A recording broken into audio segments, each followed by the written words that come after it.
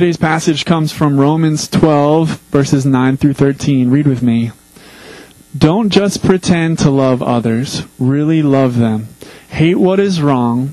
Hold tightly to what is good. Love each other with genuine affection and take delight in honoring each other. Never be lazy, but work hard and serve the Lord enthusiastically. Rejoice in our confident hope. Be patient in trouble and keep on praying. When God's people are in need, be ready to help them. Always be eager to practice hospitality. You may be seated. The entire summer, I think actually, Drew, have we been spending the whole summer in Romans 12? Okay, we have spent an entire summer in one chapter. Either that means I'm a slow learner or it's an awesome chapter. I'm hoping that it's an awesome chapter because I already know I'm a slow learner. The second grade was an awesome 4 years of my life. Actually, the truth is, I went to kindergarten, and they said, you know what, pal? Try again next year. So I did. And then my sister, who's 2 years younger than me, skipped the junior year of high school. So we graduated together. Everyone thought we were twins, even though she was 2 years younger. That was awesome. Only in Western Maine. That's where I'm from. So if you hear the Maine jokes, it's because where I'm from. But Chris, that was awesome, and she's been paying attention because in Romans chapter 12, Paul gives a list of what I call the grace gifts. And according to Titus, grace is given to all humanity. Grace is given to every one of you that's sitting here. And that means that God has given each of you a gift. Each of you a gift. And we learned what those gifts were. Prophecy was not only just foretelling and forthtelling. Everyone thinks it's cool because of the forthtelling. They want to know the future. But prophecy is actually just speaking the truth. But if it's not done in love, you're a clanging cymbal. I got a really cool nephew in Minnesota, and it was his birthday this week. And he is 5. And somebody got him a drum set. Oh, is right. And we were on Skype last night watching him play the drums. He's doing okay, but he's got a ways to go. And if you have the gift of prophecy and you do not use it with love, you get my analogy, right? Okay?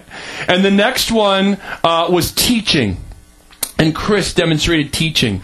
It was awesome. Teachers who are given the spiritual gift of teaching love God's Word and want to teach you God's Word.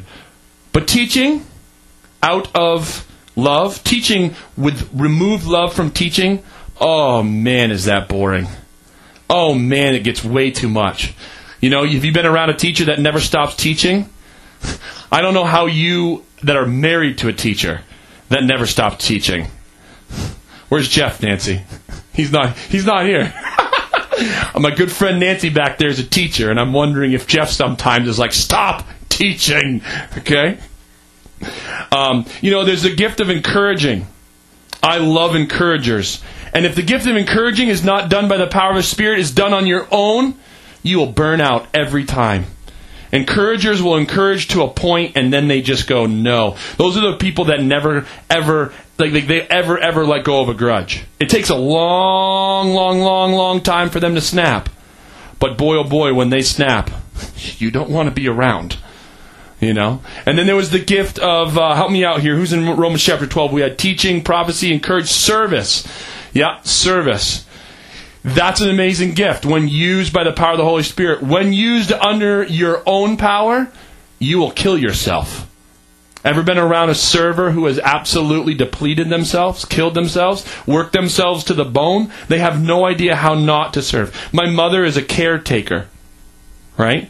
She has been in AFib since April, and they've been working in and out of trying to get her out of AFib. You ready for this? This is a caregiver to an extreme. This is not good, folks. I love my mom, but this is not good. She worked at the hospital. She's a prenatal specialist, so she meets with people when they're having babies. At 11:30, they shocked my mother back into sinus rhythm. Okay? So they shocked her. They put you under for that. So I'm imagining they put you under for a reason. I'm sure being shocked isn't that great. She left not supposed to. She left her hospital room at 12:45 that after she'd been shocked, went 3 floors up and saw 3 patients. Then came back down to the room she was in and checked herself out and went home. I'm like, no! She's like, oh, I was at the hospital anyways, I get some work done. In a Johnny? After you've been shocked? Like, who does that? An insane caregiver does that. That's too much. And you all have a caregiver in your life or a server that does that. You know? And then there was the giver, right? Generosity. Giving. If you give on your own power, you can get real jaded because you feel people don't use your gift correctly. But boy, oh boy, when you give under God's power, He multiplies. It's incredible. I was telling Drew gave us a chat on giving generously. I have never met a poor, generous person. Let me say that again. Every generous person that I have met is rich. And I always say, oh, you're generous because you're rich. And they look at me and laugh. They're like, dude, I've not always been rich, pal. When I was going to middle school, I would give you all of my tater tots. I've always been generous. You know? That's a pretty big trade if you get all the person's tater tots. Right? So we went through these gifts. But now we're moving on. Now we're moving on to verse 9. And I want to read it out of the NIV. You guys read it out of the NLT. This is what the NIV says. Let love be without hypocrisy. Abhor what is evil. Cling to what is good. Be devoted to one another in brotherly love. Give preference to one another in honor. Not lagging behind in diligence. Fervent in spirit. Serving the Lord. Rejoicing in hope. Persevering in tribulation. Devoted to prayer. Contributing to the needs of the saints. And practicing hospitality. In 1880, a man looked at a photo. This was a still photo. My good friend Sean over here just got back shooting for that really fancy thing. What's it called again? Oh, the National Geographic. Yes, the yellow square. This guy's a photographer, right? And his photography, you know, he captures a moment, but it stays still. Well, this guy in the late 1800s says, wait a minute.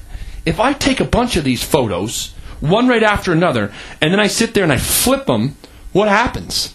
It begins to move. And this is something that blew their mind back then in the late 1800s. And in 1888, the first motion picture, you can see it online, it's a horse running.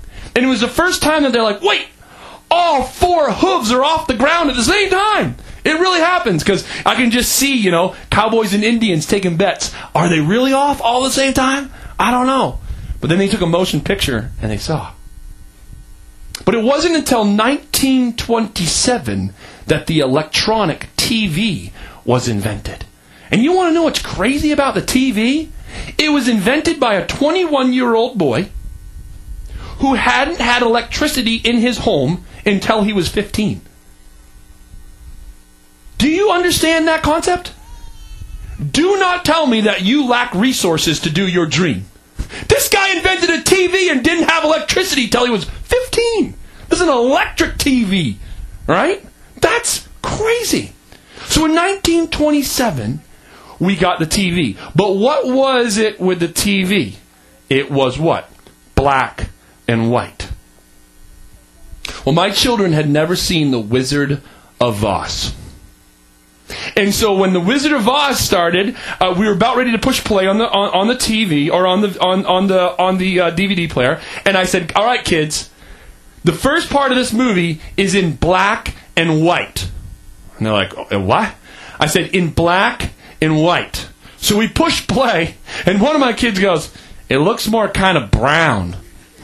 That's literally what they said. But I told them, I got the significance of this. 1939. Judy Garland as Dorothy steps out of her black and white farmhouse into what? Oz. Color. I would have loved to have been in that motion picture theater, in that movie theater, that moment when people saw color on the screen for the first time. Was that not incredible? Would that have been incredible?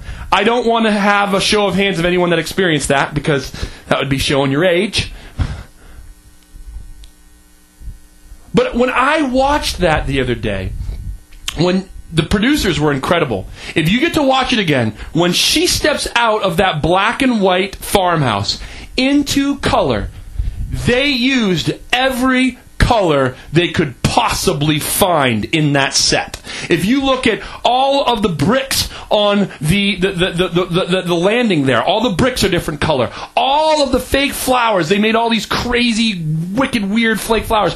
All the munchkins had every color on, absolutely imaginable. The painting in the backdrop was every color.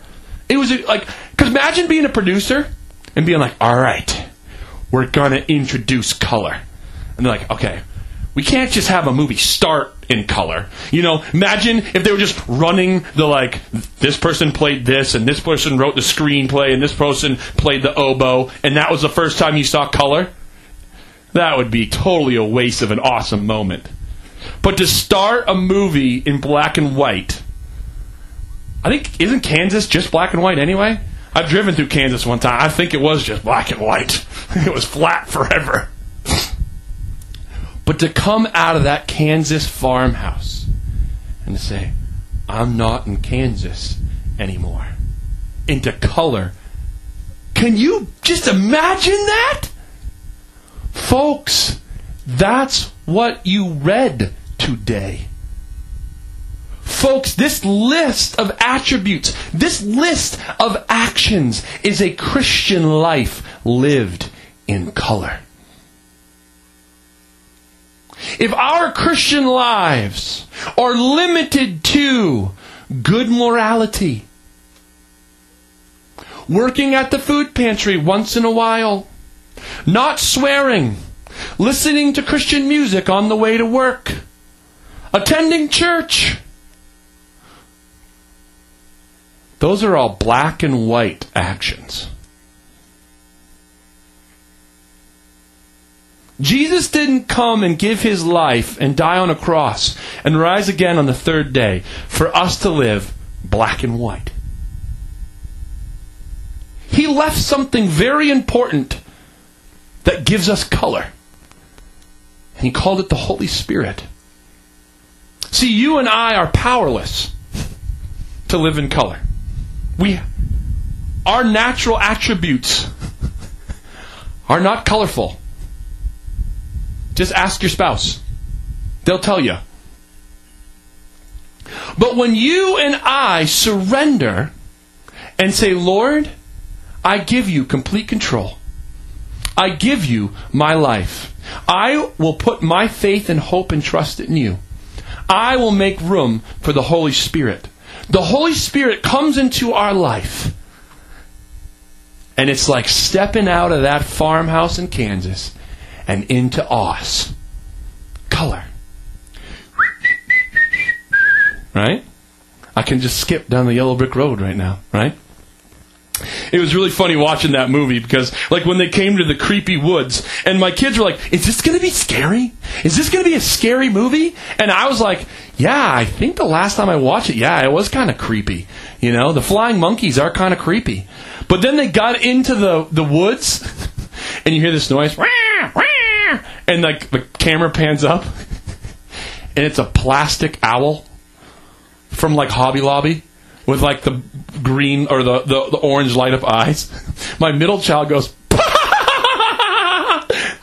because our kids now are used to like a legit owl that like talks and flies down and does something creepy. In Wizard of Oz, it was just plastic, and its head went, it was just weird. And then, like, the flying monkeys, it's amazing what they did in 1939, don't get me wrong. But then you're like, that's just a high school student in a blue painted face, right?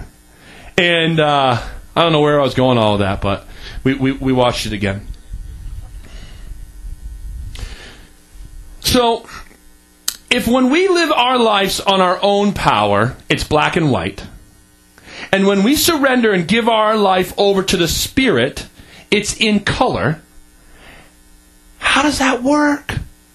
How do you do that? I don't want to be a minister up here that just says you, hey, live in color, not black and white. Let's close and pray. That wouldn't be very much fun. That would be like, come on, dude. Right? So here's what the Scripture has to say about living in the Spirit. It says this, James chapter 1, verse 22 through 25. It says, don't just be hearers of the word, but be doers of the word as well. Don't just listen to God's word. Do what it says. Otherwise, you're fooling yourself. That's still a hard verse for me to hear, because I feel like it puts it all on me. Like, I got to muster up the energy. I got to muster up the willpower. I got to muster up the skills to live in color.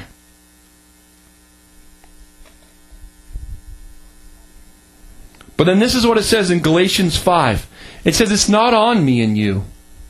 It says this, but the Holy Spirit proceeds, and when it lives inside of us, it produces this kind of living: love, joy, peace, patience, kindness, goodness, faithfulness, gentleness, and self-control.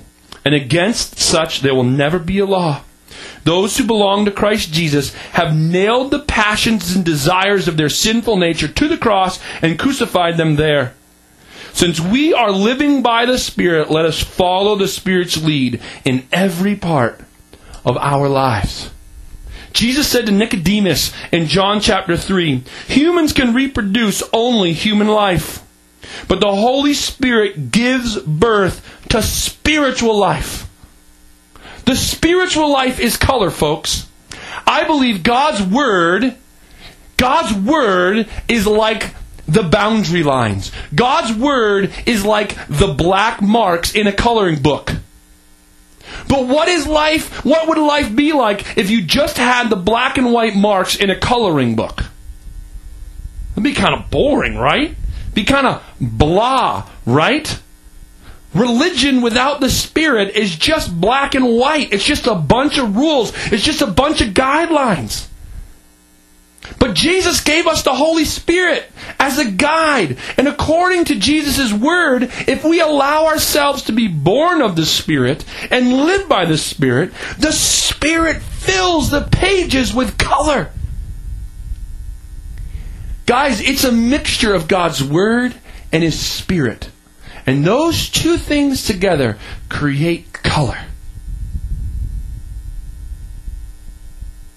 Those two things create color.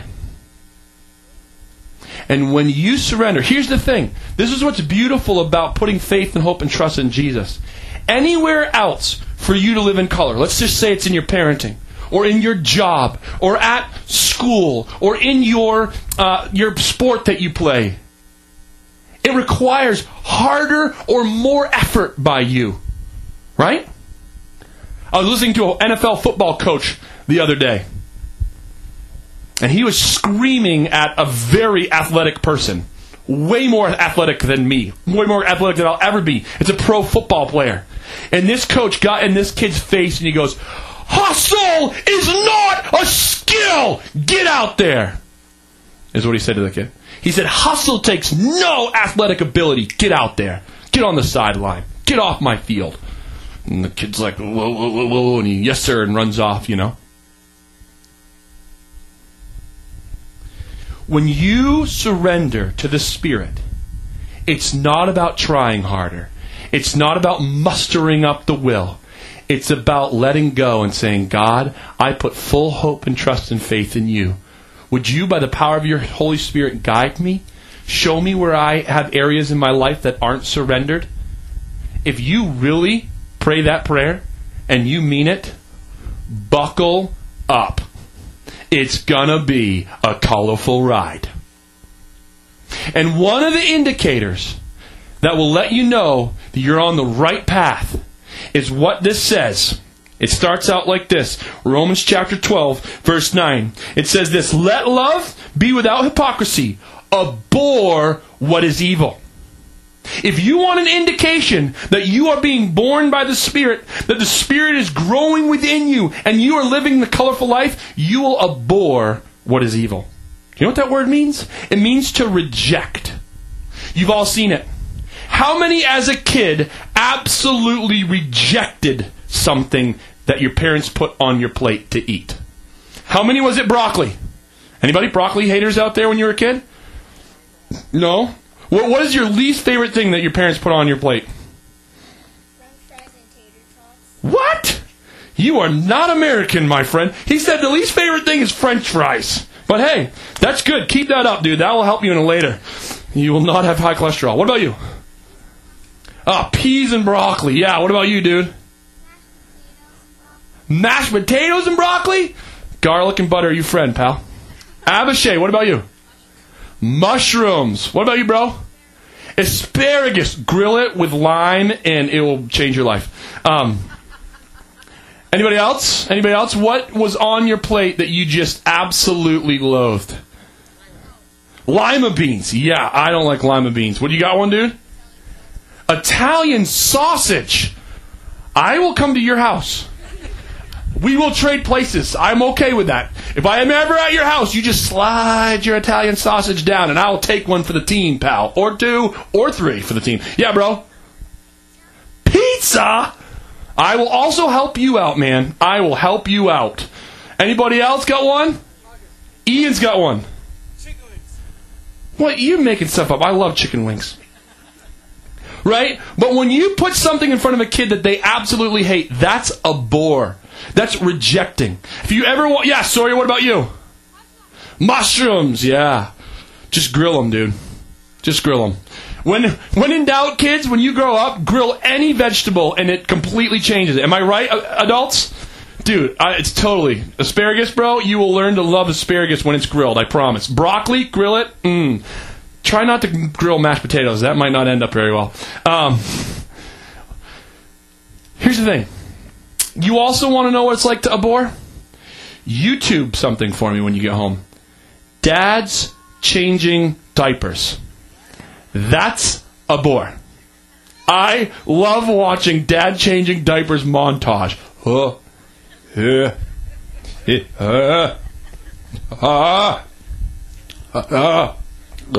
If you love, it's like the whole gag reflex is just absolutely awesome. What makes you gag? Right? What makes you gag? I've had some pretty awful experiences living on a dairy farm with things that have made me gag, where you're trying to take care of something, usually a dead cow, and you are like, and, and your eyes start watering. You know what I'm talking about, right? That's a bore. That's the natural tendency to reject. Your body is rejecting something. It might be asparagus. It might be broccoli. It might be baby diapers. Right? One of the things I hate is, why do raccoons like baby diapers? Why is it when they open up your trash in your garage, they go for the baby diapers? It's like, dude, you left the bag of Doritos for a baby diaper? What's wrong with you? Right? Doesn't that tell you something? Yeah, that Doritos aren't that good. Oh, what a teacher. Oh, man. Have you been talking to my wife? I love Doritos. She's like, oh, MSG is in them. I'm like, amen. But that means to abhor. So I hope that when you go home, anytime that you go, that's abhor. And when the Spirit comes to live inside of you, that's what you'll begin to do to evil. When you see injustice, when you see people treated unfairly, when you see people taken advantage of, when you really know what's happening, when you really know the Spirit's living in you, is when you hate the evil inside of you. When you can't even stomach that, you're like, oh, Lord. It drives you to your knees. It brings you to the cross. It brings you to God's Word. It brings you to prayer. This is a colorful life. If you are just a good old Christian American, I want to encourage you that you're living in a black and white farm in Kansas. And I want you to, with me, ask the Lord, give us, God, your Spirit. Open us to where we need to let go and surrender. fill our lives with color. Color looks like love, joy, peace, patience, kindness, gentleness, self-control. That is the colorful scale of the Spirit. Lord, we thank you so much for this time up here on the mountain. We thank you that we can open our eyes and we can see in color, blue and green and white. God, we praise you that just in a couple of weeks we're going to start seeing yellow and orange and maroon. And then a couple weeks later, God, we're going to see white. And I pray we see a lot of it. Like over my head, white. We love you so much, Jesus. We thank you for this time to look into truth, into your word. God, we need you. We are stuck in a farm in Kansas, and we think that it's awesome. We're all about it. We're like, we got life by the tail. But yet a life of color is waiting for us. Yes, it takes sacrifice, God. Yes, it's maybe not as comfortable as the black and white life. But boy, oh boy, God, to be part of your kingdom, to be with your kingdom and growing your kingdom with you and working for you, Almighty King, is just absolutely incredible. Thank you, thank you, thank you. It's in your name we pray. Amen.